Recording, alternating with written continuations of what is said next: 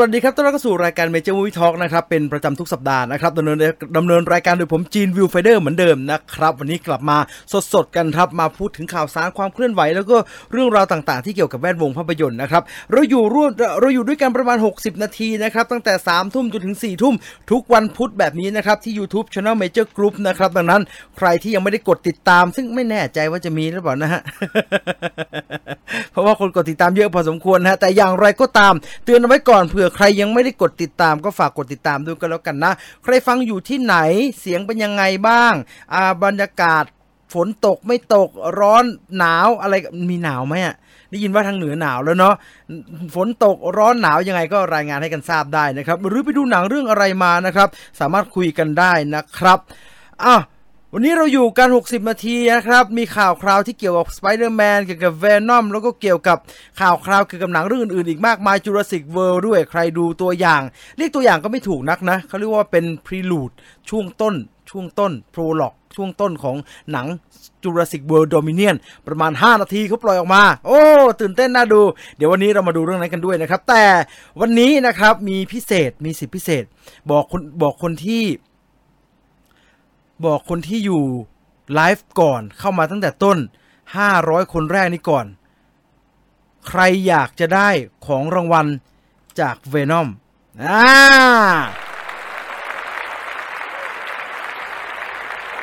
สามารถร่วมชิงรางวัลวันนี้ได้นะครับไม่มีมาแจกนานมากแล้ว ดีใจจังเลยวันนี้มีของมาแจกแฟนๆรายการสักทีนะครับใครอยากจะร่วมสนุกตอบรางวัลตอบคำถามกับทางเมเจอร์นะครับสามารถร่วมสนุกกันได้นะครับวันนี้มีอะไรแจกบ้างเดี๋ยวดูของรางวัลเดี๋ยวก่อนจะดูกฎกติกามารยาทดูของรางวัลก่อนมีทั้งเสื้อยืดนะครับเสื้อยืด Venom นะครับสวยดีแล้วก็เข้ายุคเข้าสมัยฮะ Face Mask หน้ากาก Venom นะครับเขาแจกยังไงวะ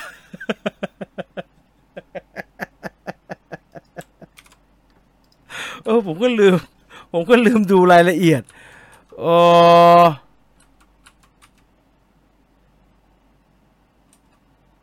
นี่ผม แอดมินส่งข้อมูลมาส่งข้อความมาบอกหน่อยสิเขาแจกยังไงผมลืมดูเห็นคำถามแล้วนะแต่ว่าให้ไปตอบที่ไหนตอบในลิงก์นะฮะตอบในลิงก์ตายห่าตอบในลิงก์นะครับมีลิงก์อยู่นะลิงก์ก็แอดมินแปะให้แล้วนะครับลิงก์ตอบคำถามเป็นลิงก์ที่หน้าตาเป็นผมให้ดูดีกว่าเข้าไปแล้วจะเป็นอย่างนี้โอเคเข้ามาได้เป็นอย่างนี้กดไปตามลิงก์แล้วคุณจะเจอหน้านี้ครับกิจกรรมตอบคำถาม Venom ครับไม่ให้ดูอีเมลเดี๋ยวเห็นอีเมลผมเดี๋ยวมีคนส่งเมลมาชื่อนามสกุลชื่อช่อง YouTube ของท่านชื่อ user ที่ใช้ใน YouTube คุณแชทด้วยชื่ออะไรก็ใส่ชื่อนั้นแหละแล้วก็บอกคำถามนี้เลยครับจงบอกผลงานก่อนหน้าของผู้กำกับ Venom Let There Be Carnage มา1เรื่องย้ำนะครับว่าไม่ได้แจกในแชทนะฮะแต่ว่าแจกในลิงก์ให้กดไปตามลิงก์ที่แอดมินกดไว้นะครับโดยคำถามก็คือตอบเข้ามาว่าจงบอกผลงานของผู้กำกับ Venom Let There Be Carnage มา1เรื่องนะครับจงตอบเข้ามากดเข้ามาได้เลยนะครับกดตามลิงก์เข้ามาได้เลยแล้วก็สามารถเขียนคำตอบตามนั้นได้เดี๋ยวผมจะเข้าไปตอบด้วยตอบเรียบร้อยโอ้โหเร็วมากเดี๋ยวทีมงานจะเป็นคนพิจารณานะครับว่าใครจะได้รางวัลบ้างนะครับรางวัลวันนี้ก็มีทั้งเสื้อยืดและ Face Mask ที่เป็นของ Venom เป็นลิขสิทธิ์เป็นพรีเมียมนะครับจาก Venom โดยเฉพาะนะครับเพิ่งดู Fast 10พี่ดูหรือยังครับไม่ได้ดูแอดมินก็แปะไปเรื่อยๆแล้วกันนะฮะแปะไปเรื่อยๆนะลิงก์ตอบคำถามนะตามนั้นนะครับย้ำอีกทีแล้วกันคำถามก็คือจงบอกผลงานของผู้กำกับ Venom Let There Be Carnage มา1เรื่องผลงานหนังก็ได้ผลงานแสดงได้ไหม ได้ผลงานแสดงก็ได้มั้งผมคิดว่านะผมจะตอบมั่งชื่อคือจีนวิวไฟเดอร์ผลงานคือ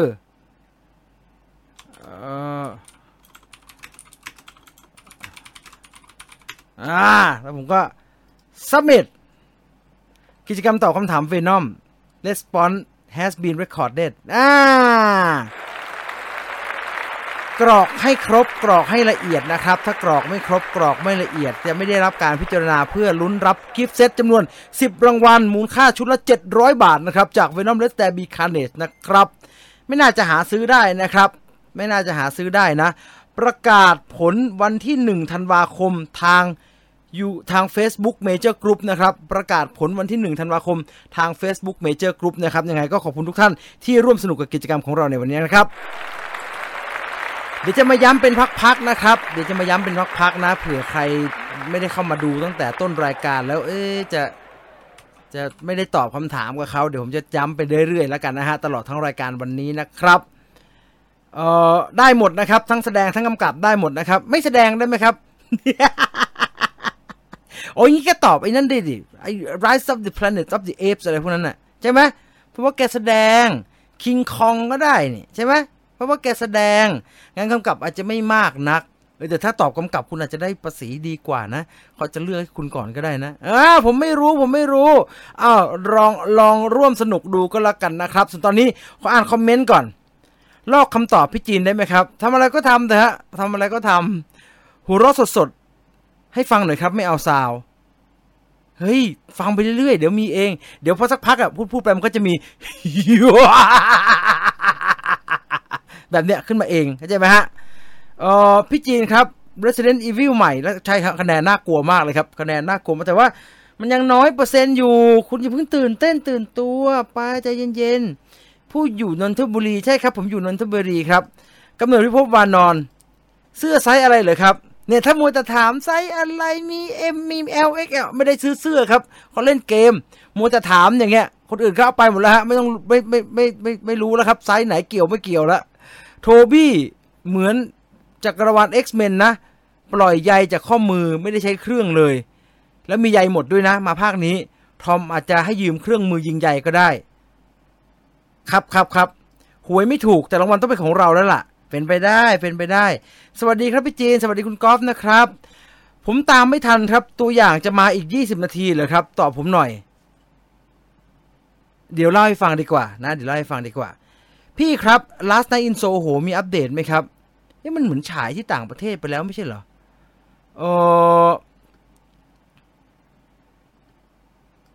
มีใบข้อสอบด้วย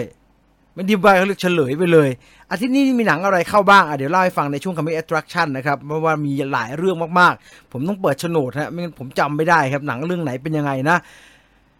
สดสิครับไม่สดจะตอบคำถามที่คอมเมนต์มาเข้ามาได้ยังไงแล้วฮะตอบแล้วครับขอบคุณมากนะครับย้ำอีกสักหนึ่งรอบนะครับย้ำอีกสักหนึ่งรอบสำหรับใครที่เพิ่งจะเข้ามาชมรายการ Major Movie Talk ของเราในวันนี้นะครับวันนี้มีกิจกรรมให้ร่วมสนุกกันและเรามีของรางวัลมาแจกครับเป็นของรางวัลกิฟต์เซตจากภาพยนตร์เรื่อง Venom Let There Be Carnage นะครับเป็นกิฟต์เซตมูลค่า700 บาทนะครับมีเสื้อยืดแล้วก็หน้ากากน่าจะรวมกันเป็นเซตเดียวนะครับเพียงตอบเข้ามาว่าผลงานก่อนหน้านี้ของผู้กำกับ Venom Let There Be Carnage มีเรื่องอะไรตอบมาแค่เรื่องเดียวพอครับไม่ต้องตอบเยอะๆนะตอบมาแค่เรื่องเดียวพอไม่ว่าจะเป็นผลงานฝั่งงานการแสดงรู้สึกว่าไอ้ตินแกก็เล่นนะตินแกก็ใส่ไอ้ motion capture เล่นนะถ้าผมจำไม่ผิดนะ Star Wars ไงStar Wars Supreme Leader Snoke ที่ตายยังไงก็ไม่รู้นะตอบเข้ามาครับไม่ว่าจะผลงานการแสดงหรือผลงานการกำกับนะครับมีเสื้อให้ดูใกล้ๆไหมจะได้เห็นชัดๆว่าเสื้ออุ้ยเสื้อเป็นแบบนี้นะครับเสื้อยืดเป็นแบบนี้นะโอ้ยสวยจังเลยอ่ะเสื้อสวยนะหน้าลายเสื้อยืดก็จะเป็นครึ่งหนึ่งเป็นหน้าแหมทำไมไม่เห็นนี่ลายเสื้อยืดก็จะเป็นครึ่งหนึ่งเป็นหน้าVenom ครึ่งหนึ่งเป็นหน้า Carnage นะครับแล้วก็มี Let There Be Carnage อยู่ตรงนี้ข้างหลังเขียนว่า Feel It in 4DX แสดงว่าเป็นเสื้อยืดที่เป็นพรีเมียมจากระบบ 4DX นะครับมาพร้อมกับหน้ากาก นะครับหน้ากากเวนอมและเดบิคาเนสนะครับเป็นพรีเมียมมีแท็กเรียบร้อยนะเอาไปใส่กันโควิดเอาไปใส่กันฝุ่นอาจจะกันได้เยอะแต่กันโควิดได้แน่ๆนะครับ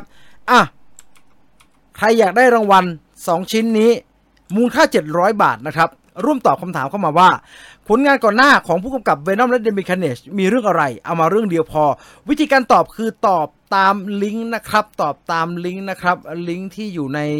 ช่องแชทนี่แหละเดี๋ยวแอดมินจะแปะให้เรื่อยๆนะครับหรือว่าถ้าเมเจอร์ฟังอยู่ก็แปะลงไปใน description ก็ได้นะครับคนก็จะได้คลิกสะดวกนะครับขอบคุณทุกคนที่ร่วมสนุกกับเราในวันนี้ครับ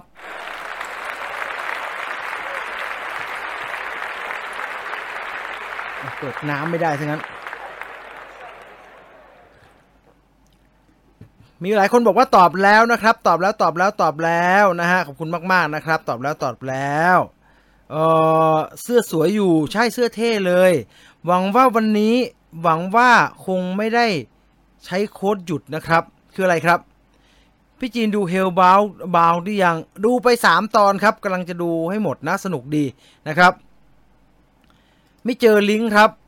แอดมินเขาแปะให้ในคอมเมนต์นะครับดูในคอมเมนต์เอานะครับจริงๆผมก็แปะได้นี่หว่าเดี๋ยวแป๊บนึงนะผมทำเลยได้ไหมแอดมิน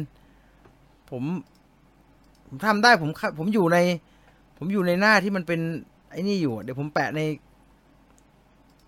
นะเดี๋ยวผมขออนุญาตนะครับขออนุญาตแป๊บเดียวนะแป๊บเดียวเดี๋ยวผมจะเข้าไปแปะใน description ให้จะได้ง่ายๆเอาข้างบนเลยแล้วกันนะเขาเรียกว่าวิสาสะลิงก์ตอบคำถามร่วมสนุกวิสาสะขออภัยได้คลิกกันง่ายๆนะฮะลองรีเฟรชดู1 ทีมาแล้วลิงก์จะอยู่ด้านบนสุดของ description นะครับผมแปะไว้ให้แล้วนะครับเผื่อใครยังหาลิงก์ไม่เจอจะได้คลิกกันง่ายๆเนาะเดี๋ยวเหนื่อยแอดมินมานั่งแปะทีละนิดทีละหน่อยนะฮะเห็นแล้วใช่ไหมครับใน description ลองคลิกดูทีนึงไม่ใช่ว่าใช้ไม่ได้นะ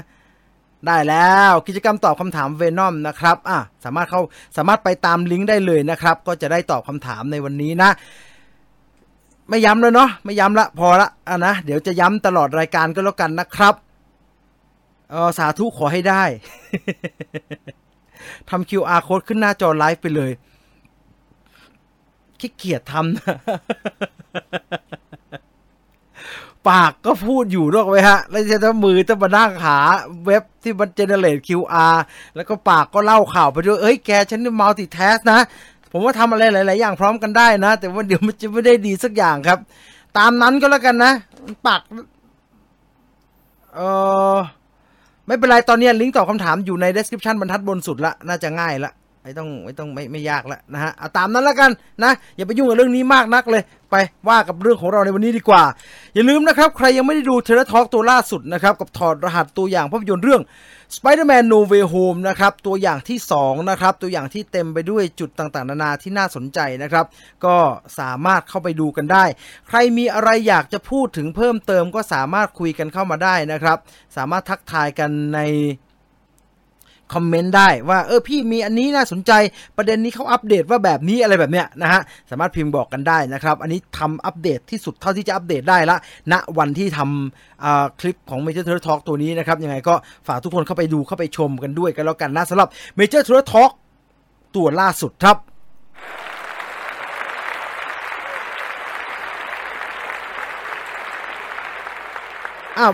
แจกเวนอมแจกของเรียบร้อยแล้วนะครับ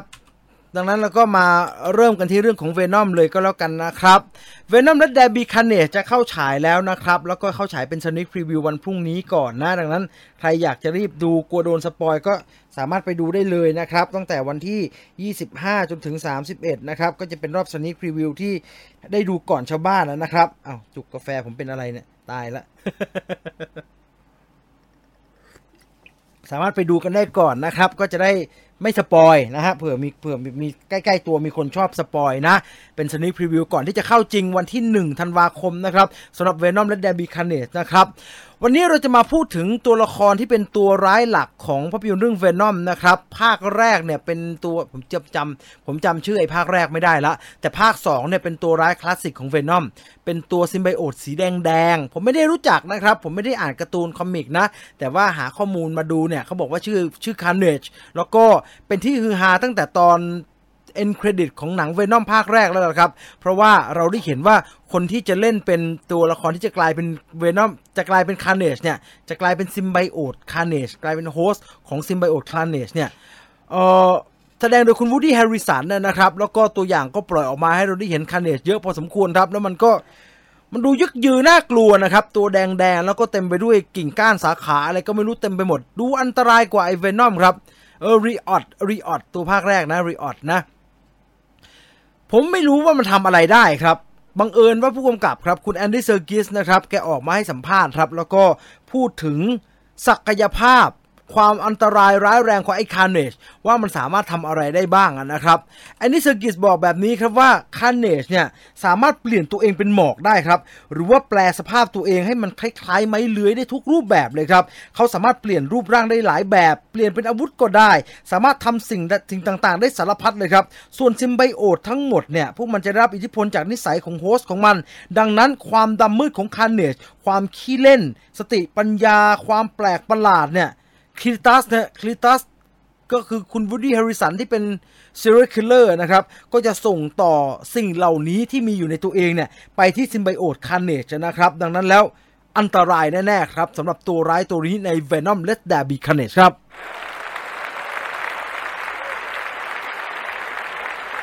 ถือว่าเป็นตัวละครที่เข้ามาเติมเต็มแล้วก็ทำให้หนัง Venom น่าสนใจขึ้นหลายเท่าตัวเลยนะครับผมต้องยอมรับว่าความจริงแล้วหนังเรื่อง Venom ภาคแรกเนี่ยผมไม่ค่อยนะฮะ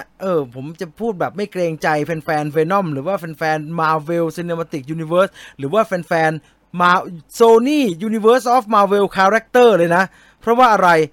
เพราะว่าผมว่า Venom 1ไม่ได้ไม่สนุกแต่มันออกจะเฉยๆไปหน่อยครับรีออดดีไหมดีแต่มันก็เป็นคู่ต่อสู้ที่ไม่ได้ขับดันให้เรื่องมันน่าสนใจมากเท่าไหร่มันย้อนกลับไปเป็นเหมือนหนังซูเปอร์ฮีโร่เมื่อก่อนนะครับที่หนังภาคแรกต้องเป็น Origin of the Character ต้องเป็นต้นกำเนิดของตัวละครดังนั้นก็ประมาณหนึ่งก็มันสนุกมันสนุกกับการดูคุณเอ็ดดี้บล็อกคุยกับไอเวนอมนะครับในลักษณะของความสัมพันธ์แบบนี้เนี่ยเราไม่เคยเห็นนะฮะซึ่งมันน่าสนใจดีพอมันดำเนินเรื่องผ่านตัวละครที่มันอยู่ในตัวของกันและกันแล้วกลายเป็นหนังคู่หูแบบนั้นนะครับแต่คราวนี้เนี่ยพอตัวร้ายมันออกมาเป็นCarnageแล้วCarnageมันเป็นแบบฝั่งคนมันก็เป็นฆาตกรฝั่งเวนอมฝั่งซิมไบโอตมันก็หน้าตาน่ากลัวน่าเกลียดน่ากลัวแบบนี้อันตรายแน่ๆครับดังนั้นมันก็เลยขับดันให้หนังเวนอมภาคนี้เนี่ยดูน่าดูแล้วก็น่าสนใจขึ้นหลายเท่าตัวเลยครับดังนั้นใครอยากรีบดูตั้งแต่วันพรุ่งนี้นะครับสนิคพรีวิวนะครับ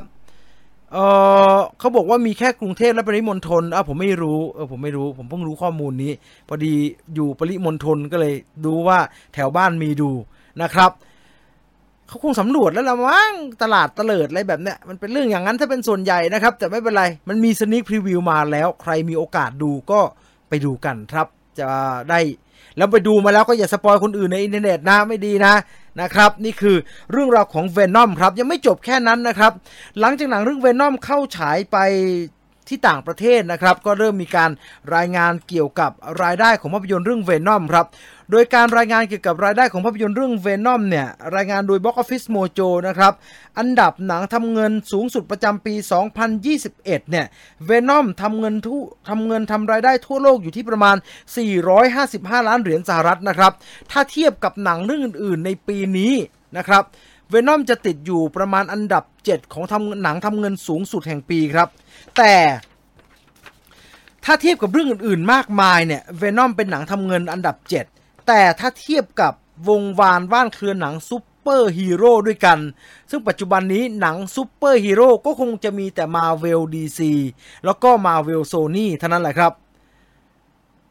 DC มีไหม DC ปีนี้ยังไม่มี DC รอจะดู The Batman กันอยู่แต่ว่าอีกนานฮะพักใหญ่ๆ โซนี่ก็เพิ่งจะปล่อยนี่แหละยังมอร์บิอุสยังไม่มาปล่อย Venom ภาค 2 มาก่อน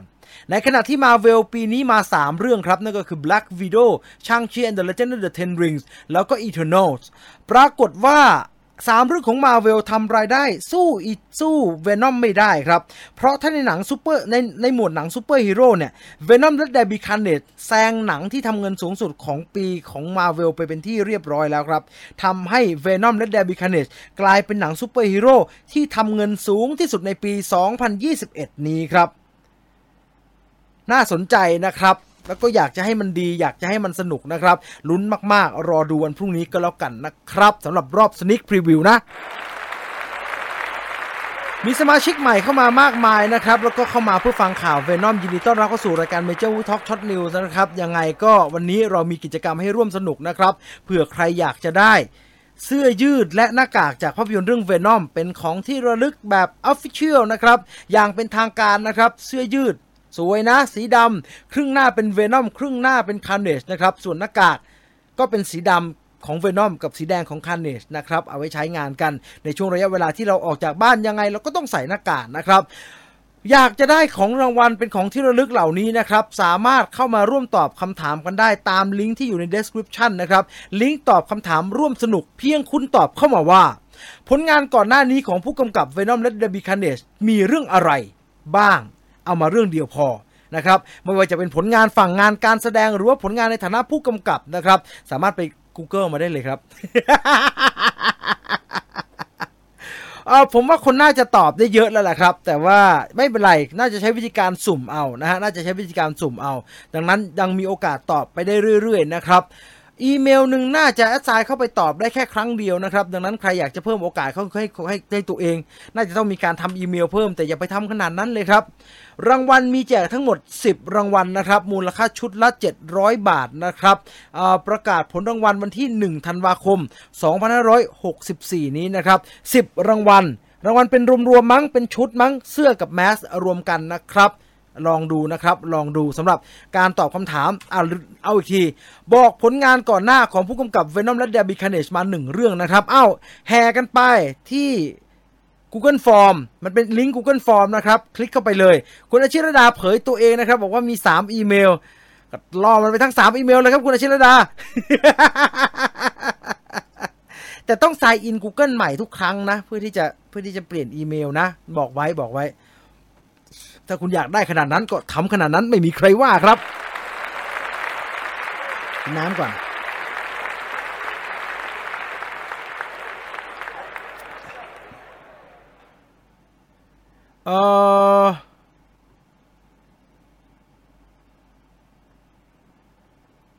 มีขายไหมครับของรางวัลเท่าที่รู้ยังไม่มีนะครับเท่าที่รู้ยังไม่มีเห็นแต่มีแจกครับชอบคำว่าแห่กันไป กระซิบนิดนึงใครพลาดรอ Viewfinder Radio เดี๋ยวมีเติมให้เดี๋ยวมีเติมของ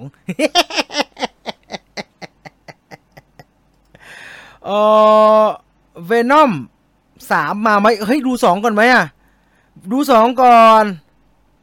มี10อีเมลเอาเลยครับเต็มที่เลยครับเต็มที่เลย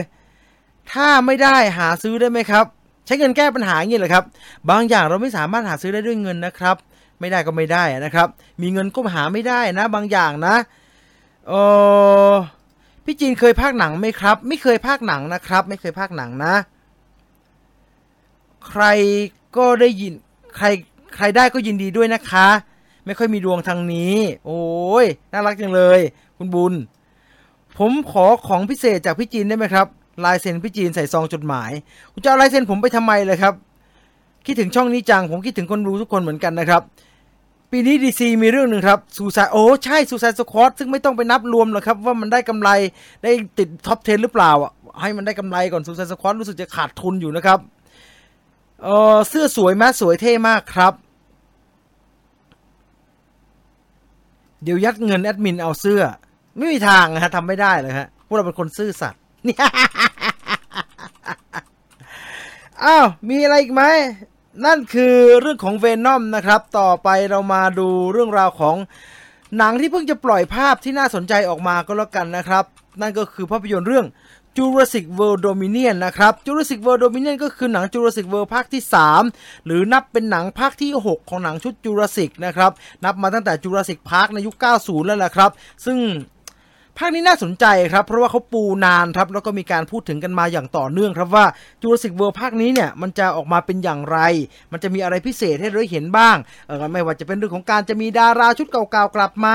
แบบมีบทบาทและมีความสำคัญไม่ได้กลับมาแบบโผล่ๆแล้วก็เราจะได้เห็นยุคโบราณเราจะได้ย้อนกลับไปตั้งต้นใหม่ของที่มันเรื่องที่มันเกี่ยวเนื่องกับ Jurassic Park แล้วเราก็จะได้ปิดไตรภาค Jurassic Worldพูดแล้วก็อยากดูมากๆนะครับเมื่อเช้าเนี่ยทาง UIP นะฮะทาง UIP ได้มีการปล่อย United International Picture UIP ปล่อยตัวคลิปสั้นความยาวประมาณ5นาทีครึ่งของเรื่อง Jurassic World Dominion ออกมาให้เราได้ดูกันครับคลิปดังกล่าวเป็นคลิปที่คิดว่าเป็นต้นเรื่องของ Jurassic World ครับแล้วก็เป็นฉากที่หลายๆคนรอดูอยู่เพราะว่าเขาใช้เป็นภาพในการโปรโมทในการประชาสัมพันธ์เนี่ยตั้งสักพักใหญ่ๆแล้วครับนั่นก็คือยุคสมัยโบราณที่หนังเรื่อง Jurassic Park Jurassic World ไม่เคยให้เราได้เห็นเลยครับ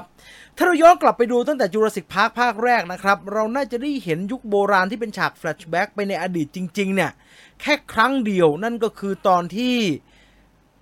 นักวิทยาศาสตร์ที่ Jurassic Park เนี่ยพยายามจะอธิบายให้ด็อกเตอร์3คนที่จะมาเซ็น approve ให้เปิดพาร์คได้เนี่ยดูว่า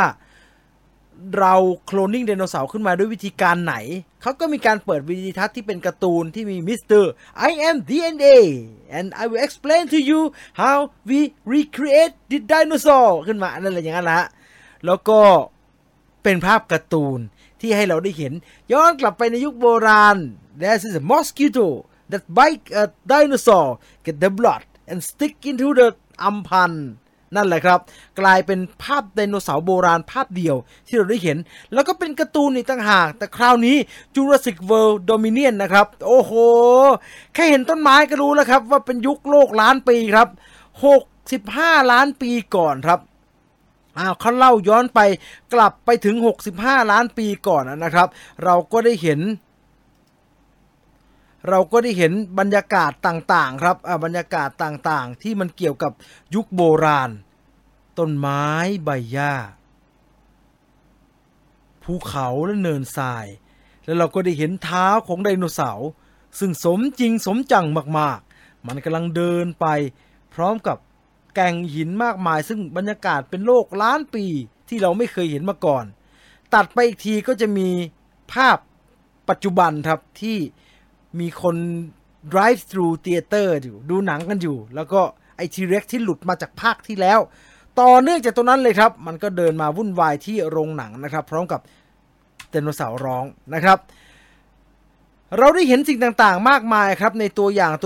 นี้นะครับไม่ใช่ตัวอย่างในคลิปนี้นะครับซึ่งก็ยิ่งเป็นการกระตุ้นเราให้เราอยากได้ดูเราอยากดู Jurassic World เข้าไปอีกหลายเท่าตัวนะครับเมื่อคลิปนี้ปล่อยออกมาเนี่ยตัวผู้กำกับนะครับคุ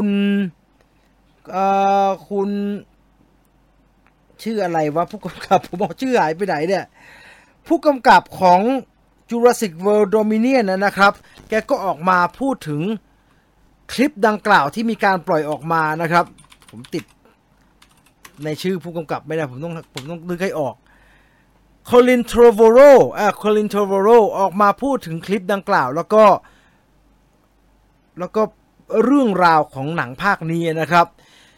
Colin Trevorrow บอกว่าตั้งแต่ผมเป็นเด็กเนี่ยสิ่งที่ผมใฝ่ฝันอยากจะเห็นมาโดยตลอดก็คือไดโนเสาร์แล้วก็บรรยากาศที่มันอยู่ในโลกของมันซึ่ง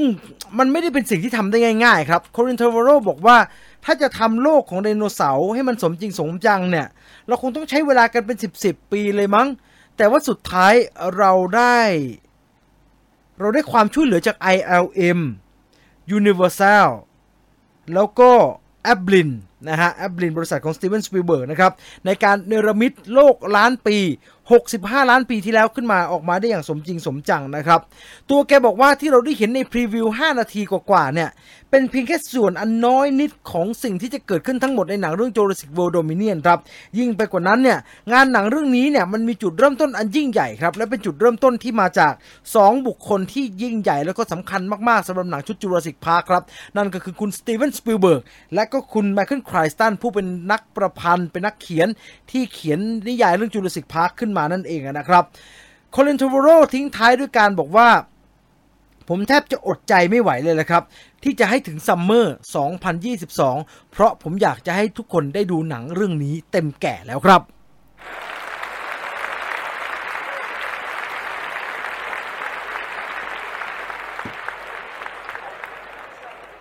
ใครอยากได้ลิงก์กิจกรรมไปที่ description นะครับ description ของคลิปนี้นะครับมี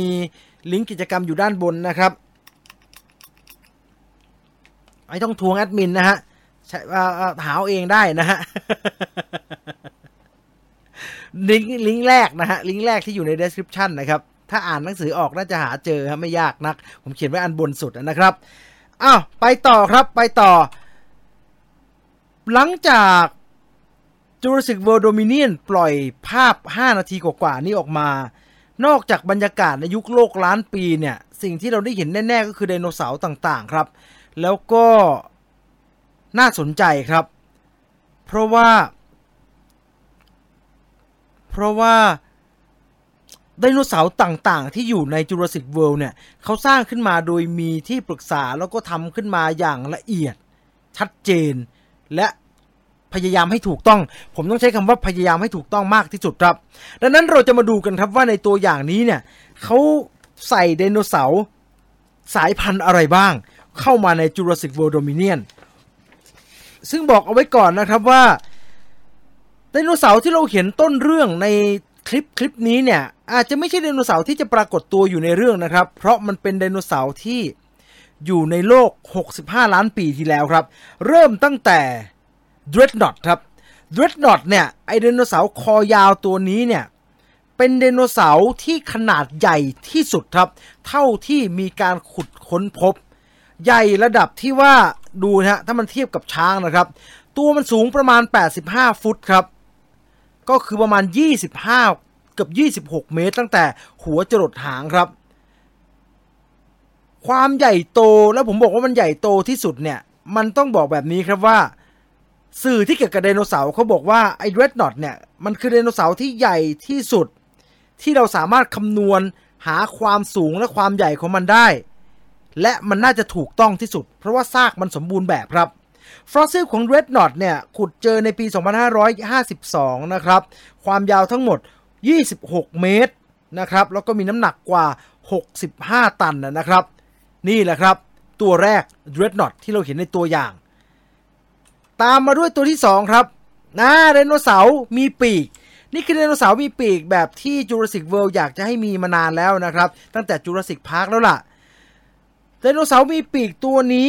แน่นอนว่าเมื่อเป็นโลก65ล้านปีที่แล้วทำทั้งทีก็ต้องเอาพันธุ์ที่มันใหญ่ๆหน่อยและพันธุ์ที่เราเห็นอยู่นี้ก็คือ Quetzalcoatlus ครับพูดยากชื่อไดโนเสาร์พูดยาก Quetzalcoatlusเนี่ยคือไดโนเสาร์พันธุ์บินได้ที่ใหญ่ที่สุดอาศัยอยู่ในยุค Cretaceous ครับความใหญ่โตมโหฬารของมันเนี่ยก็คือปีกมัน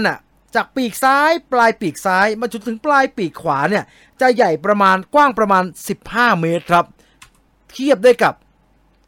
น่าจะตัวประมาณยีราฟตัวหนึ่งฮะผมนึกว่าเท่าเหยี่ยวเท่าอินทรีนี่ก็ใหญ่แล้วนะครับถ้าสัตว์บินได้คุณคิดดูถ้ายีราฟบินได้นะครับ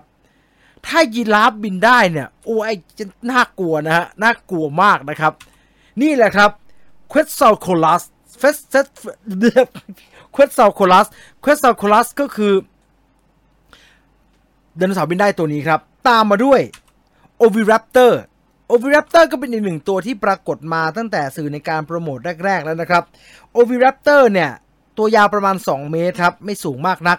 สูงประมาณหัวเข่าของผู้ใหญ่ฮะโตเต็มที่ก็สูงกว่าไก่นิดหน่อยประมาณ2เท่าของไก่นะครับเขาบอกว่าถิ่นที่พบของมันเนี่ยอยู่ที่มองโกเลียครับแล้วก็มีการค้นพบฟอสซิลที่นอกจากจะเป็นฟอสซิลตัวมันเนี่ยเจอไข่ของมันด้วยครับแล้วก็ท่าทางที่มันกำลังทำท่ากกไข่อยู่ดังนั้นนี่เป็นอีกหนึ่งตัวฮะโอวิรัปเตอร์เป็นอีกหนึ่งตัวที่วิวัฒนาการมากลายเป็นไก่มีทิศทางอยู่ในทางนกทางนกทางไก่ไม่ได้อยู่ทางกิ้งก่าอะไรแบบนั้นนะครับมาอีกตัวนึงครับไอตัวนี้ดูไกลๆแล้วถ้าเป็นยุคผมเนี่ยเราจะต้องนึกว่ามันเป็นบรอนนึกว่ามันเป็นไตรเทอราทรอปครับไตรเทอราทรอปหนังภาคแรกมีนะครับจูราสสิคพาร์คภาคแรกมี3เขาแล้วนอนป่วยอยู่ขี้แตกมากองเบลอเลย แต่ที่เราเห็นอยู่นี้ไม่ใช่ไทรเซราทอปส์นะครับผมว่าจูราสสิกเวิลด์คงขี้เกียจให้มันผิดอะเพราะว่าไทรเซราทอปส์อะมันชอบมีข่าวเดี๋ยวก็มีเดี๋ยวก็ไม่มีเดี๋ยวก็ใช่เดี๋ยวก็ไม่ใช่เดี๋ยวก็เป็นตัวอื่นเอามาปนกันวุ่นวายไปหมดครับคราวนี้เขาไม่ได้เปลี่ยนคราวนี้ไดโนเสาร์ที่เขาใส่เข้ามาแล้วหน้าตาเหมือนรถถังมีเขาแบบนี้นะครับมันคือไดโนเสาร์ที่มีชื่อว่านาซูโตเซราทอปส์ครับนาซูโตเซราทอปส์เนี่ยเป็นไดโนเสาร์กลุ่มกินพืชครับกลุ่มกินพืชอาศัยอยู่ในครีเทเชียสเหมือนกันนะครับมากกว่า65ล้านปีที่แล้วอยู่แถวๆอเมริกาเหนืออยู่แถวๆยูทาห์อะไรแบบนั้นนะครับความยาวประมาณ 4.8 เมตรครับสูงก็ประมาณ150ฮะ150เตี้ยกว่าคนนิดหน่อยครับความสูงนะตั้งแต่ปลายเท้าจนถึงหลังมันนะความเด่นก็คือเขามันจะโค้งคล้ายๆกับวัวครับถูกค้นพบในชั้นหินแล้วก็สันนิษฐานว่าดูตามสภาพหินที่เขาค้นพบซากของไอตัวนาชูโตเซราทอปส์เนี่ยครับคิดว่ามันน่าจะอยู่พวกโคลนพวกหนองบึงแฉะอะไรแบบนั้นครับและนี่คือไดโนเสาร์อีกหนึ่งตัวที่ถูกใส่เข้ามาในตัวอย่างของ Jurassic World Dominion ครับตัวที่5ครับตัวที่5ยังคงเป็นสัตว์กินเนื้อครับขนาดเล็กครับ Moros intrepidus ครับ Moros intrepidus ไอ้นี่เป็นตัวจิ๋วครับตัวเล็กๆแล้วก็มีขนนะหนักประมาณ78กิโลกรัมครับอยู่ในยุคครีเทเชียสเหมือนกันนะครับรูปร่างแล้วก็ไซส์เนี่ยคล้ายๆกับ Tyrannosaurus Rex แต่ว่าขนาดเล็กกว่ามากครับถ้าเทียบกับคนเนี่ยคือเทียบกับไดโนเสาร์ด้วยกันตัวมันอาจจะใหญ่ตัวมันจะเล็กดูเล็กมากนะครับขนาดว่าอยู่บนหางตัวอื่นแล้วก็ดูเหมือนลูกไก่แบบนี้แต่ถ้าเทียบกับคนก็สูงกับจะเท่าผู้หญิงคนหนึ่งแหละครับก็ม้าลาแพะอะไรแบบนั้นม้าจะใหญ่ไปจะแถวแพะแถวลาอะไรแบบนี้ซึ่งถ้าเป็นลาเป็นแพะเป็นแกะกินคนได้ก็น่ากลัวอยู่ดีก็รู้สึกมันใหญ่อยู่ดีนะครับนี่คือตัวเล็กนะฮะแต่ก็ยังดูใหญ่ในยุคสมัยที่เป็นยุคของมนุษย์อย่างพวกเรานะครับตัวต่อมาครับตัวที่6ชื่อว่าอีกูโนดอนเนี่ยเป็นสัตว์กินพืชอีกหนึ่งชนิดครับที่ขาหลังใหญ่แล้วก็แข็งแรงมากๆนะครับซากเนี่ยค้นพบแล้วก็คิดว่าน่าจะอยู่ในยุคจูราสสิกรวมถึงยุคต้นครีเทเชียสครับรวมแล้วใช้ชีวิตอยู่เมื่อประมาณ135ล้านปีที่แล้วนะครับอยู่ในพื้นที่แถวยุโรปครับไปจนถึงอเมริกาเหนือแล้วก็เอเชียตะวันออกครับนี่ตัวใหญ่โตครับใหญ่เหมือนช้างอะไรแบบนี้แหละครับมันชื่อว่าอีกูโนดอนนะครับอีกูโนดอนกินพืชเหมือนกันครับอีกหนึ่งตัวครับสุดท้ายครับไจแกโนโทซอรัสที่สู้กับ Tyrannosaurus Rex อยู่ครับไจแกโนโทซอรัสเนี่ยเท่าที่เขาเคยขุดเจอนะครับหัวมันใหญ่มากเลยครับแล้วก็เป็น1 ใน 3ของสัตว์กินเนื้ออันดับตัวที่ใหญ่ที่สุดของโลกที่เท่าที่เคยขุดพบกันมานะครับถ้าเทียบกับไดโนเสาร์กินเนื้อไซส์ใหญ่แบบเดียวกันเนี่ยนี่ฮะไจแกโนโทซอรัสเนี่ยไจแกโนโทซอรัสคือสีส้มนะครับตัวนี้นะเทียบกับตัวที่เราคุ้นเนี่ยนี่คือ Tyrannosaurus Rex ในหนังภาคแรกนะครับสไปโนซอรัสเนี่ยคือไอตัวคล้ายๆจระเข้แล้วมีกระบังอยู่ข้างหลังนะครับน่าจะอยู่ในหนังภาค2มั้งน่าจะอยู่ในหนังภาค2มั้งเหล่านี้ก็ถูกหยิบเอามาอยู่ใน Jurassic World Dominion เหมือนกันนะครับนี่คือไดโนเสาร์ทั้ง7ตัวที่เขาเปิดให้เรามาได้เห็นในหนังเรื่อง Jurassic World Dominion ในคลิปนี้ครับบอกไว้ก่อนนะครับผมอาจจะอ่านชื่อไดโนเสาร์ไม่ถูก 100% นักนะครับผมไม่ใช่บรรพชีวินวิทยานะครับหาข้อมูลมาแล้วชื่อไดโนเสาร์อ่านโคตรยากเลยครับ ใครเป็นเนิร์ดไดโนเสาร์แล้วอันไหนมันถูกต้องมันต้องอ่านยังไงเนี่ยแก้ไขเอาไว้ได้ฮะแก้ไขเอาไว้ได้รับฟังครับรับฟังและนั่นคือคลิปที่มาจาก Jurassic World Dominion ที่เพิ่งจะปล่อยออกมาเมื่อเช้านี้เองครับอ๋อสไปโนซอรัสอยู่ภาค3เหรอผมจำไม่ได้ครับผมเอามันปนกันอีกปนกันไปหมดนี่ตัวจริงมันต้องนี่คุณ A10 Dino Master ไม่ต้องหงุดหงิดครับถ้าคนเรียกผิดครับเรียกผิดมันไม่ได้ฟื้นขึ้นมาหรือเรียกถูกมันไม่ได้จะตายไปอีกรอบนึงครับก็แก้เดี๋ยวเขาก็จะเรียกถูกกันครับใจแกนมันต้องเรียกอะไรคุณ A10 ตกลงมันต้องอ่านว่าอะไรถึงจะถูกจิแกนโนใช่ไหมจิแกนโนโทซอรัสจิแกนโนเทโอซอรัสอ่านยากเว้ยจิแกนโนโทซอรัสนะโอเคฮะโอเคขอบคุณมากๆครับสำหรับข้อมูลนะครับมาอ่านคอมเมนต์หน่อยเราต้องกิจกรรมอีกไหมพอแล้วมั้งผมว่าคนเข้าไปเล่นกันเต็มไปหมดแล้วขอบคุณสำหรับข้อมูลนะครับ A10 Dino Master ผมมันชอบจริงๆเลยเวลามีผู้เชี่ยวชาญมาเนี่ยผมว่าไม่ได้เชี่ยวไม่ได้ชาญอะไรเลยนะฮะจิแกนโนโทซอรัสจิแกนโน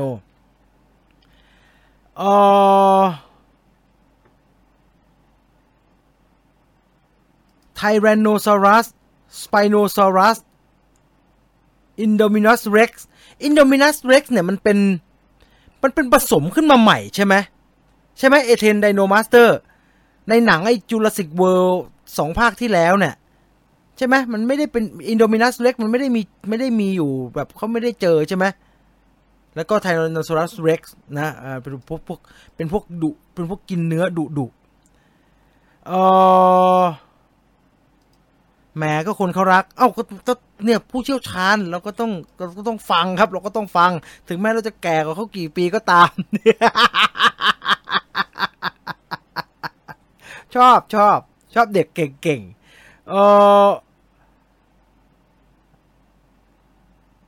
ด็อกออกไม่น่าใช่ตัวร้ายวันนี้เปิดโหวตอะไรดีครับไม่โหวตแล้วกันครับเอาเป็นว่าไปร่วมกันเล่นกิจกรรมชิงของที่ระลึกตัวที่บินได้ไม่ได้เป็นไดโนเสาร์นะครับเป็นสัตว์เลื้อยคลานบินได้มันแยกไดโนเสาร์กับสัตว์เลื้อยคลานด้วยอะไรฮะกระดูกสันหลังเหรอหรือว่าเขาแยกจากกันยังไงฮะคุณเอเทนผมอยากรู้จังเลยอะสมมติมันอยู่ในยุคเดียวกันนะไอ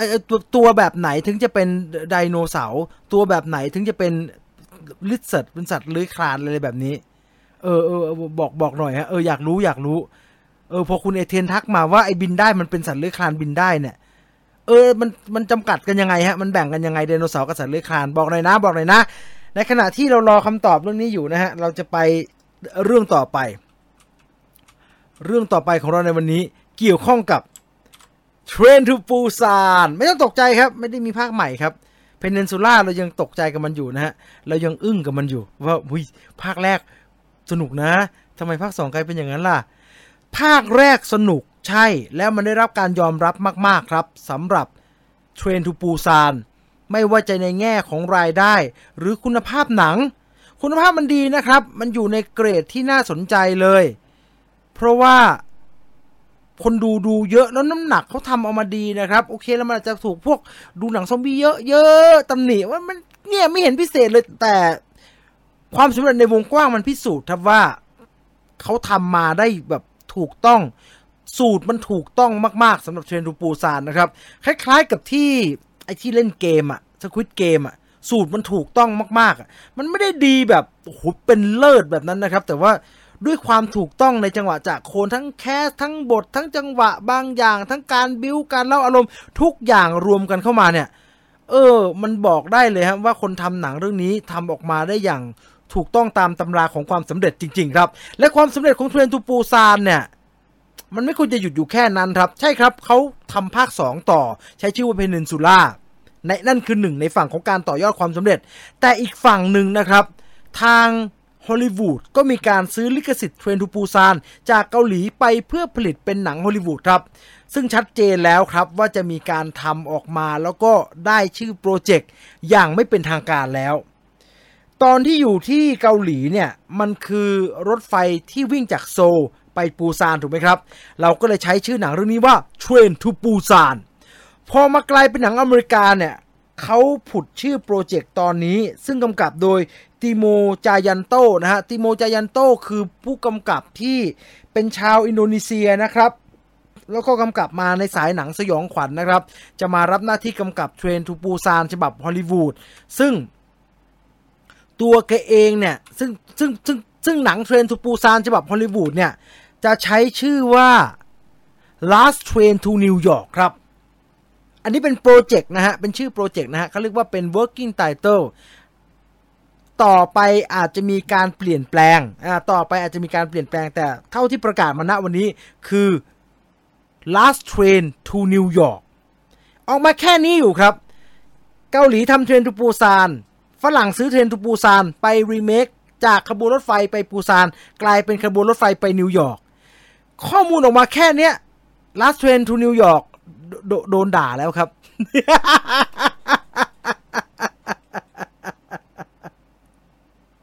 โดนด่าแล้วครับโดนด่าแล้วโดนด่าทำไมล่ะเกิดอะไรขึ้นมันเกิดกระแสในอินเทอร์เน็ตขึ้นครับอาจจะไม่ได้มากนักแต่ก็มากพอที่จะทำให้รำคาญหูรำคาญตาได้ครับกระแสที่เกิดขึ้นหลังจาก Last Train to New York ถูกปล่อยชื่อออกมาเนี่ยก็เริ่มมีคนบอกว่า Train to Busan คือหนังซอมบี้ที่ดีที่สุดเท่าที่เคยทำกันมามีเนื้อหาวิพากษ์สังคมอย่างหนักแน่นมันดีเกินไปที่จะถูกรีเมคปล่อยเอาไว้แบบนี้ดีกว่าในขณะที่ก็มีอีกหนึ่งคนนะครับออกมาบอกว่าถ้าจะดูก็ดู Train to Busan เพราะนี่คือ Masterpiece ไม่จำเป็นต้องไปรีเมคมันใหม่เราสามารถสนุกกับหนังภาษาอื่นได้เหมือนกันเขาบอกว่าอันนั้นดีไปแล้วจะไปรีเมคทำไมนะฮะตามมาด้วยอีกหนึ่งคอมเมนต์ครับที่บอกว่าไม่จำเป็นต้องรีเมค Train to Busan หรอกต้นฉบับเนี่ยมันสุดยอดอยู่แล้วถ้าอยากดูก็ดูต้นฉบับที่เป็นภาษาเกาหลีแล้วก็มีซับไตเติลสิแค่นั้นก็ไม่มีปัญหาแล้ว Train to Busan เนี่ยเพิ่งทำมาแค่4ปีเองดูตอนนี้ยังได้เลยในสตรีมมิ่งก็มีหลายเจ้าอยู่จะไปทำใหม่ทำไมรวมถึงหนึ่งคอมเมนต์ที่บอกว่าคุณกล้าดียังไงมารีเมค Train to Busan หนังมันสุดยอดอยู่แล้ว Train to Busan ฉบับอเมริกาเนี่ยมันต้องออกมาห่วยแตกไม่มีทางเทียบต้นฉบับได้แน่นอน อ่านแล้วอินนึกว่าดูไอ้อะไรอะไอ้ที่ลงทันนรกมันชื่ออะไรนะไอ้ที่มีไอ้หัวกะโหลกลูกศร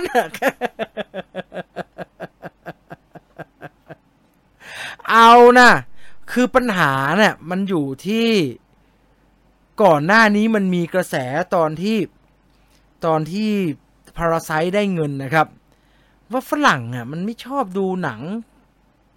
แล้วก็อ่านซับไตเติลคือแค่ต้องอ่านซับไตเติลน่ะเขาก็รู้สึกไม่อยากดูหนังเรื่องนั้นแล้วก็กลายเป็นกำแพงใหญ่ๆอันนึงสำหรับหนังเอเชียที่อยากจะนำเสนอในแบบของตัวเองนะครับแล้วก็เป็นภาษาของตัวเองอ่ะแล้วมันก็เลยมีปัญหากันอยู่ระหว่างเกาหลีกับฮอลลีวูดในเรื่องนี้ครับ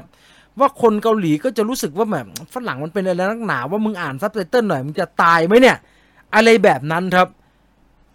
ประเด็นนี้มันยังคงติดค้างอยู่ในใจคนเกาหลีจำนวนมากอยู่ดังนั้นเมื่อ Train to Busan มันอารมณ์มันคล้ายๆกับฝรั่งอยากดูก็เลยต้องทำเป็นภาษาอังกฤษแล้วว่าเป็นฝรั่งเล่นฝรั่งถึงจะยอมดูแบบนี้เนี่ยเลอะแบบนั้นนะครับซึ่งมันมองได้หลายมิติครับแต่ถามผมว่าผมเข้าใจเกาหลีที่ออกมาด่าไหมส่วนหนึ่งผมก็เข้าใจนะส่วนหนึ่งผมก็เข้าใจพวกคนที่ชอบเขาชอบจริงนะฮะ Train to Busan เนี่ยนะแต่อย่างไรก็ตามถ้าเขาทำแน่นอนนะครับเราจะพูดถึงหนังเรื่อง Last Train to New York ว่ามันห่วยมันดีเนี่ยอย่าว่าแต่ตัวอย่างออกมาเลยครับให้หนังมันออกมาให้เรียบร้อยก่อนเราค่อยมาพูดถึงก็แล้วกันครับ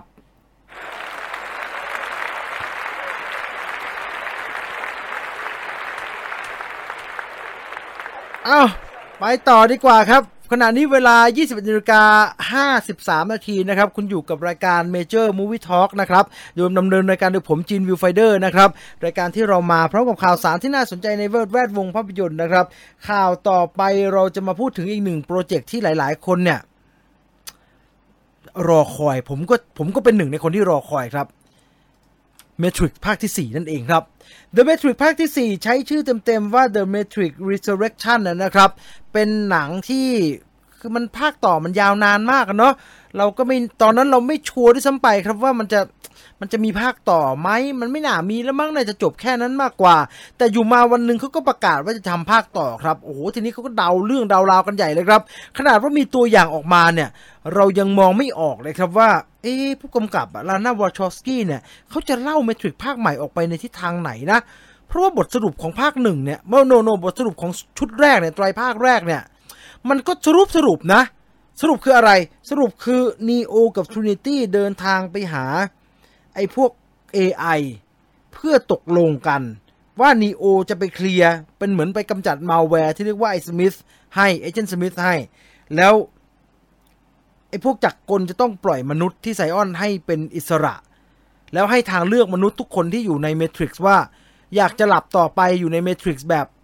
ฝันต่อไปฝันหวานต่อไปหรืออยากจะตื่นขึ้นมามนุษย์มีสิทธิ์เลือกด้วยตัวของตัวเองไม่ใช่อยู่ไปบังคับแล้วเอาปลั๊กไปจิ้มกระบาลไว้แบบนั้น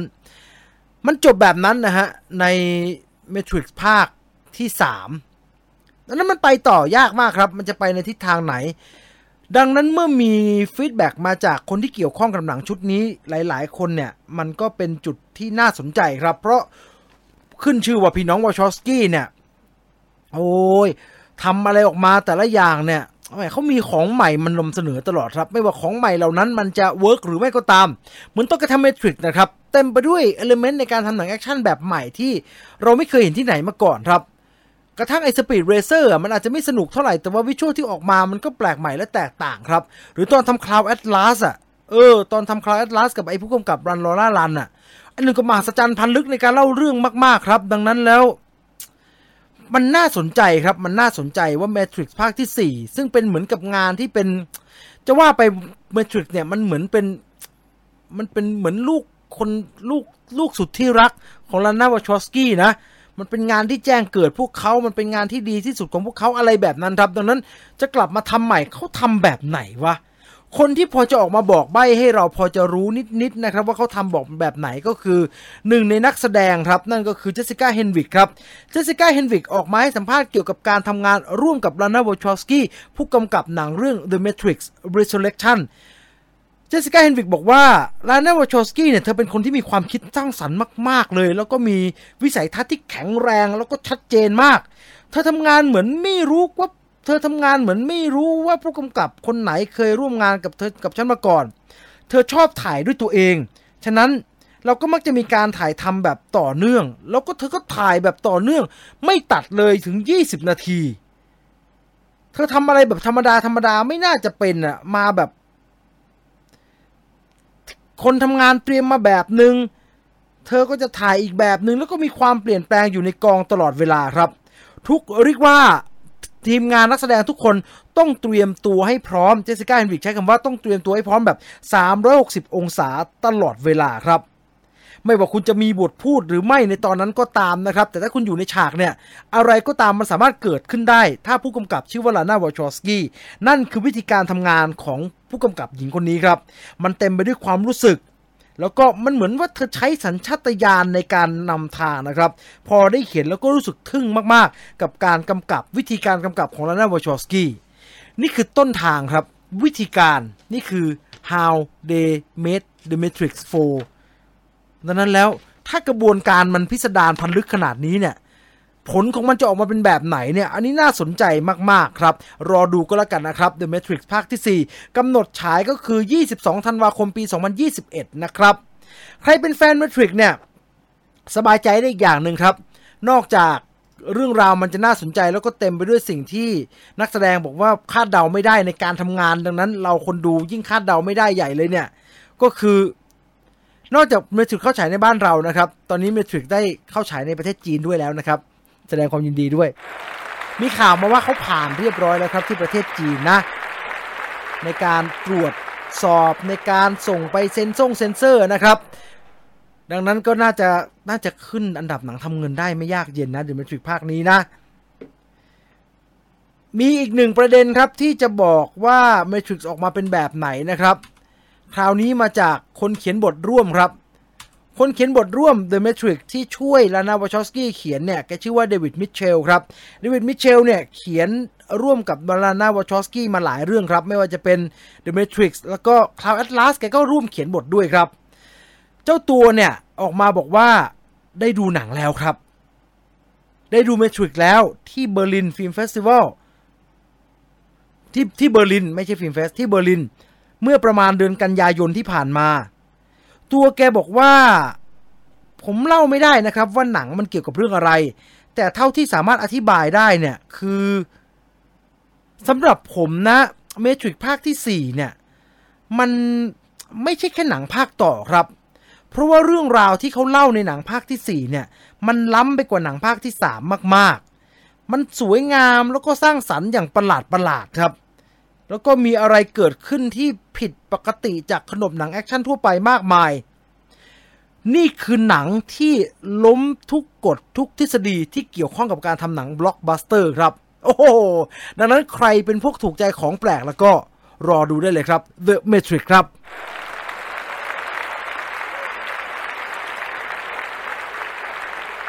มาดูอัปเดตหนังใหม่กันบ้างครับ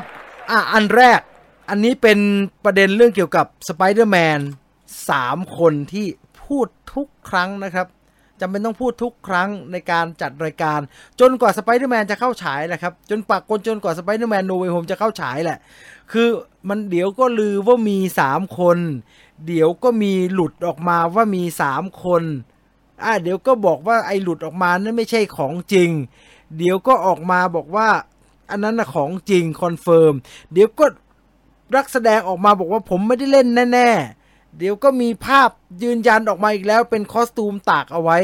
นักแสดงตอบอีกว่าเฮ้ยผมไม่ได้เล่นจริงๆกูงงไปหมดแล้วตัวอย่างก็ไม่ได้เฉลยจนทุกคนจับจ้องแต่อันนี้แหละฮะสไปเดอร์แมน3คนล่าสุดเนี่ยแอนดรู การ์ฟิลด์ตอบหลายรอบมากนะครับทูเบน แม็กไกวร์นี่ไม่เท่าไหร่หรอกก็ไม่ได้สัมภาษณ์อะไรครับแต่แอนดรู การ์ฟิลด์แกโปรโมทหนังอยู่นะครับแกกำลังมีหนัง Netflix เนาะทิกบูมมั้งแต่ผมจำไม่ผิดนะที่ลินโมเนลมิรันดากำกับน่ะที่เป็นหนังมิวสิคอลแล้วแกก็เลยเจอสื่อเยอะครับแล้วก็นอกจากทิกบูมแกก็ต้องตอบเรื่องนี้แหละครับตกลงคุณเล่นไหมสไปเดอร์แมนแล้วสื่อฝรั่งก็ทริกกี้เหลือเกินฮะแบบว่าขี้โกงถามหลอกไปหลอกมาเนี่ยจะให้มันหลุดให้ได้แอนดรู การ์ฟิลด์ช่วงนี้ต้องมีสติมากนะครับซึ่งแกยืนยันตลอดว่าผมเหมือนทุกคนเลยครับผมก็รอดูผมอยากดูมากๆดังนั้นสรุปจากทางฝั่งของ Marvel คนบอกว่าทางฝั่ง Marvel บอกว่าไม่มีหรอกคิดเยอะมีตัวร้ายไงให้ดูแล้วตัวร้ายและไอตัวอย่างก็ออกมาไอริสโดนเตะหน้าอีกอะไรก็ไม่รู้ปั่นป่วนไปหมดครับวันนี้มีอีกหนึ่งแหล่งข่าวที่น่าสนใจครับเป็นแหล่งข่าวที่มาจากเหมือนจะโกงข่าวลือนะครับ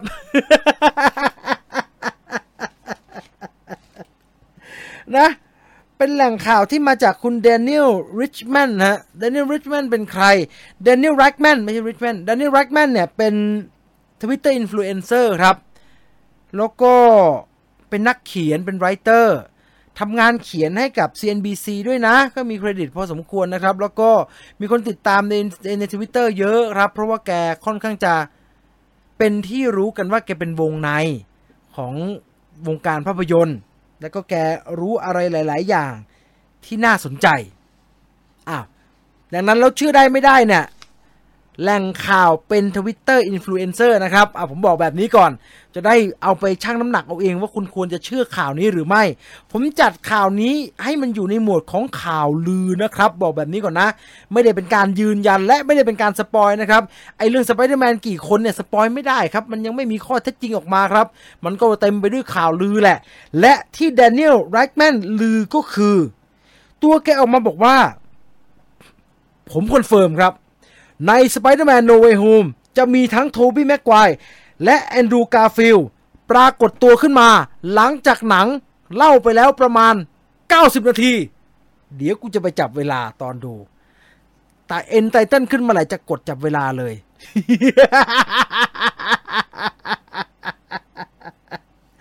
1 ชั่วโมงครึ่งผ่านไปตัวหนังเนี่ยยาวประมาณ1 ชั่วโมง 59เกือบ1 ชั่วโมง 60ดังนั้นอันดับแรก Spider-Man No Way Home จะเป็นหนัง Spider-Man ที่มีความยาวมากที่สุดและนั่นหมายความว่าถ้า90นาทีผ่านไป Spider-Man 3 คนปรากฏตัวขึ้นแล้วหนังมีความยาวประมาณ150นาทีเนี่ยจะมีพื้นที่อีกเยอะพอสมควรครับให้เราได้เห็น Spider-Man 3 คนอยู่ในหนังเรื่องเดียวกันและคุณเดนิเอล ไรค์แมนเนี่ยแกออกมาบอกว่าเราน่าจะได้เห็น Spider-Man 3 คนอยู่ใน Spider-Man No Way Home ประมาณ20นาทีครับจริงเท็จประการใดอันนี้ไม่คอนเฟิร์มอะไรทั้งสิ้นนะครับบอกแบบนี้นะอันนี้ไม่คอนเฟิร์มอะไรทั้งสิ้นเอาเป็นว่าเป็นข่าวลือที่เขาลือกันผมก็เลยต้องเอาข่าวลือที่เขาลือกันมาเล่าให้กับทุกคนได้ฟังครับจริงไม่จริงไม่รู้นะหลายคนผมพยายามไม่ต้องสนใจสไปเดอร์แมน3 คนเนื้อเรื่องคือสิ่งที่น่าสนใจกว่าคอนเฟิร์มแล้วไม่มาจริงๆเดี๋ยวก็คอนเฟิร์มแล้วว่ามาจริงลือแล้วไม่มาจริงๆไอ้ชาลืออีกแล้วว่ามาจริงๆฉายสักทีเหอะกูไม่ไหวละฉายสักทีเหอะคือประธานโทษนะหยาบๆมึงจะมีหรือไม่มีฉายเลยกูเหนื่อยไปหมดแล้วเนี่ยกับการมีหรือไม่มีสไปเดอร์แมน3 คนเนี่ยจนไม่มีใครสนใจอย่างอื่นแล้วเดี๋ยวจะไปจับเวลาดูนะถ้ามันไม่ถูกตามนั้นเดี๋ยวจะรีทวิตไปด่ามันนะไออินฟลูเอนเซอร์คนเนี้ยลือจนไม่รู้จะเชื่ออะไรเชื่อใครแล้วล่ะครับแต่เอาเป็นว่ามันทำให้หนังเรื่องนี้กลายเป็นอีกหนึ่งโปรแกรมที่น่าดูมากๆนะครับดังนั้นรอดูเลยครับ Spider-Man No Way Home ครับ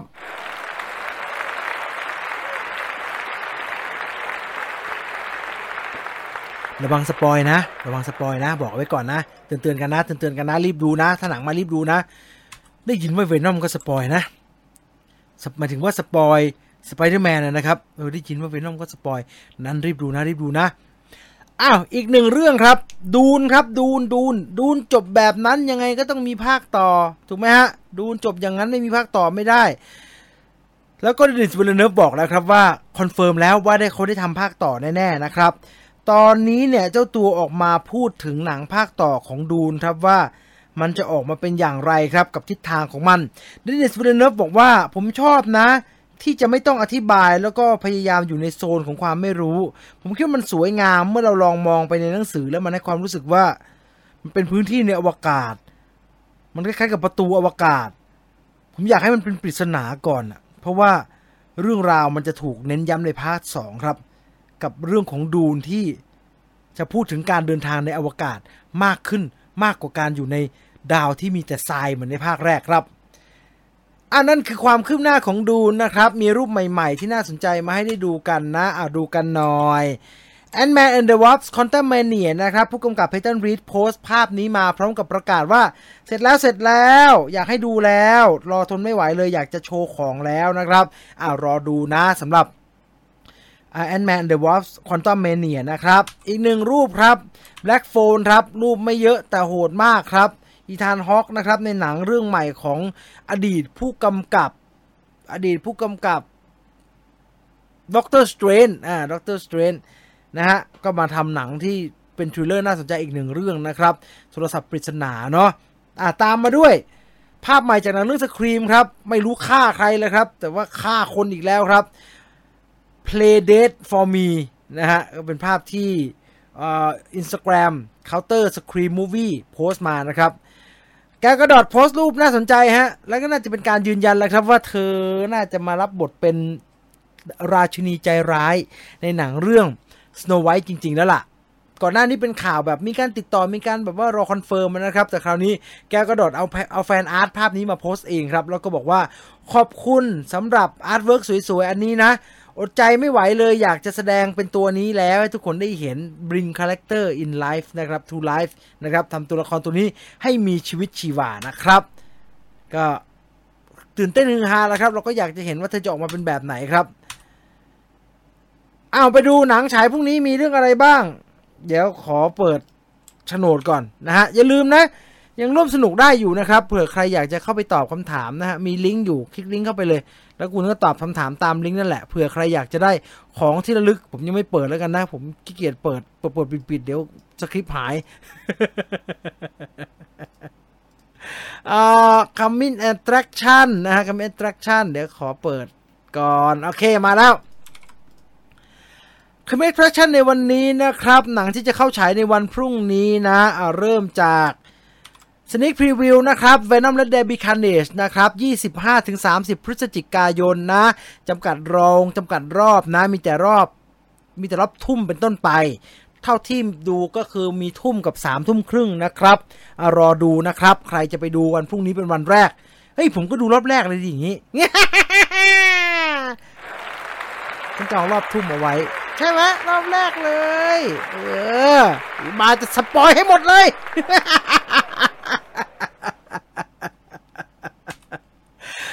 มาขึ้นมาเยอะมาแล้วครับไม่ฉายฮาโลวีนซะงั้นภาคนี้นะฮาโลวีนคิลแต่เลื่อนมาฉายปลายเดือนพฤศจิกายนนะครับเกือบจบแล้วอีก2 ภาคจบนะฮะนี่เป็นภาครองสุดท้ายนะครับมันรอดขึ้นมาจากไฟได้ยังไงแล้วมันจะทำอะไรต่อไปนะครับสำหรับไมเคิลเมเยอร์ลอรี่สโตรกับหลานของเธอกับลูกของเธอจะต้องวิ่งหนีกันไปถึงไหนนะครับใครชอบแนวนี้ก็ไปดูกันได้นะครับEncanto เป็นงานใหม่ของ Pixar Studio นะครับก็เป็นอีกหนึ่งงานที่ผมว่าอมอะไรไว้เยอะครับเพราะว่าตัวอย่างไม่ยอมปล่อยอะไรให้เราดูแถมตัวอย่างยังบอกกับเราว่าเป็นเรื่องของดินแดนมหัศจรรย์ดังนั้นแล้วหน้ามันเหมือนโคโค่ไอโคโค่เขาที่แล้วผมแทบตายเลยอย่าไว้ใจครับใครจะไปดู Encanto ก็ทิชชู่สักห่อนึงครับเพื่อความไม่ประมาทครับมาหนังเกาหลีบ้างครับระลึกหลอน Recall นะฮะเรื่องของผู้หญิงที่เสียความทรงจำเพราะว่าอุบัติเหตุครับแล้วก็พยายามจะรื้อฟื้นความทรงจำคืออยากจะกลับไปใช้ชีวิตแบบเดิมนะครับแต่กลับเห็นภาพหลอนเกี่ยวกับการตายของเพื่อนบ้านครับซึ่งเห็นผัวตัวเองมามีความเกี่ยวข้องด้วยครับเธอก็เลยไม่แน่ใจว่ามันเป็นภาพหลอนหรือว่ามันเป็นความทรงจำที่หายไปในอดีตแล้วกำลังกลับมากันแน่สรุปแล้วผัวเธอเนี่ยเป็นฆาตกรไหมหรือว่าเป็นใครกันแน่นี่คือ Recall ระลึกหลอนครับโมกาดิซูครับหนีตายโมกาดิซูนะครับหนังอันดับ1บ็อกซ์ออฟฟิศเกาหลีทำรายได้สูงสุดในปี2021นะครับชะตากรรมครอบครัวของคนในสถานทูตเกาหลีเหนือนะฮะเกาหลีใต้และเกาหลีเหนือที่พยายามจะเอาชีวิตรอดจากสงครามกลางเมืองที่โซมาเลียนะครับไอ้ที่แบล็คฮอคดาวน์เลยครับไอ้โมกาดิซูเนี่ยเหตุการณ์จริงเกิดขึ้นปี1991นะครับแล้วก็หนังเรื่องนี้เกาหลีส่งไปสาขาภาพยนตร์ภาษาต่างประเทศยอดเยี่ยมนะครับที่ Academy Award นะครับเหมือนไอ้ร่างทรงเราส่งนั่นแหละนะครับมาอีกหนึ่งเรื่องครับ Pornographer Playback นี่มาจากซีรีส์ Y นะครับแล้วก็เป็นซีรีส์ญี่ปุ่นเรื่องแรกที่มีผู้ชม1 ล้านวิวบนฟูจิทีวีครับโปรเตเจเธอรหัสสังหารก็แม็กกี้คิวเป็นนักฆ่าครับแล้วก็พายอยู่แบบแฝงตัวเป็นเจ้าของร้านหนังสือเล็กๆในลอนดอน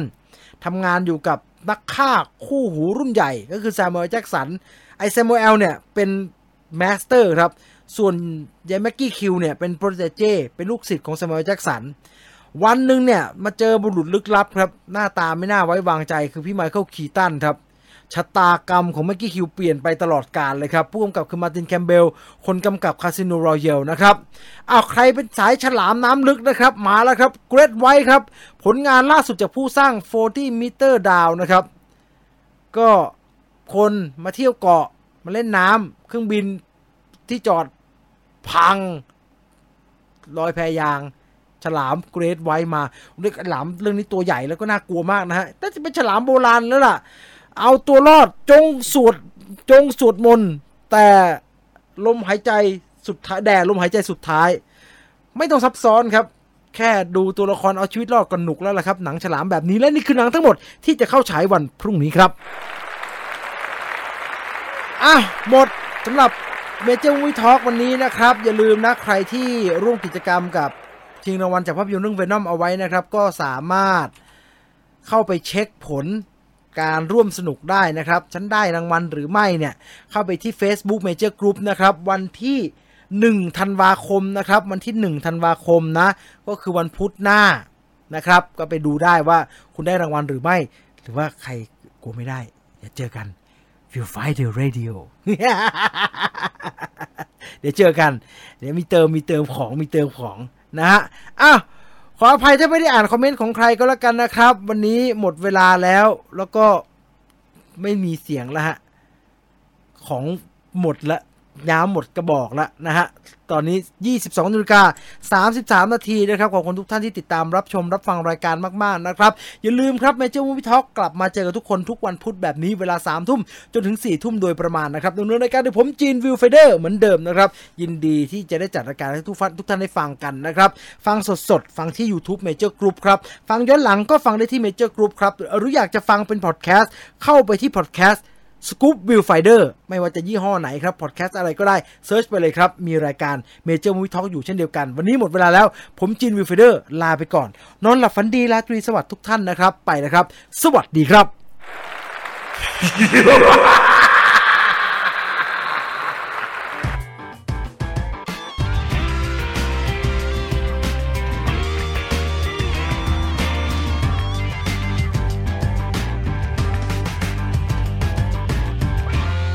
Major Movie Talk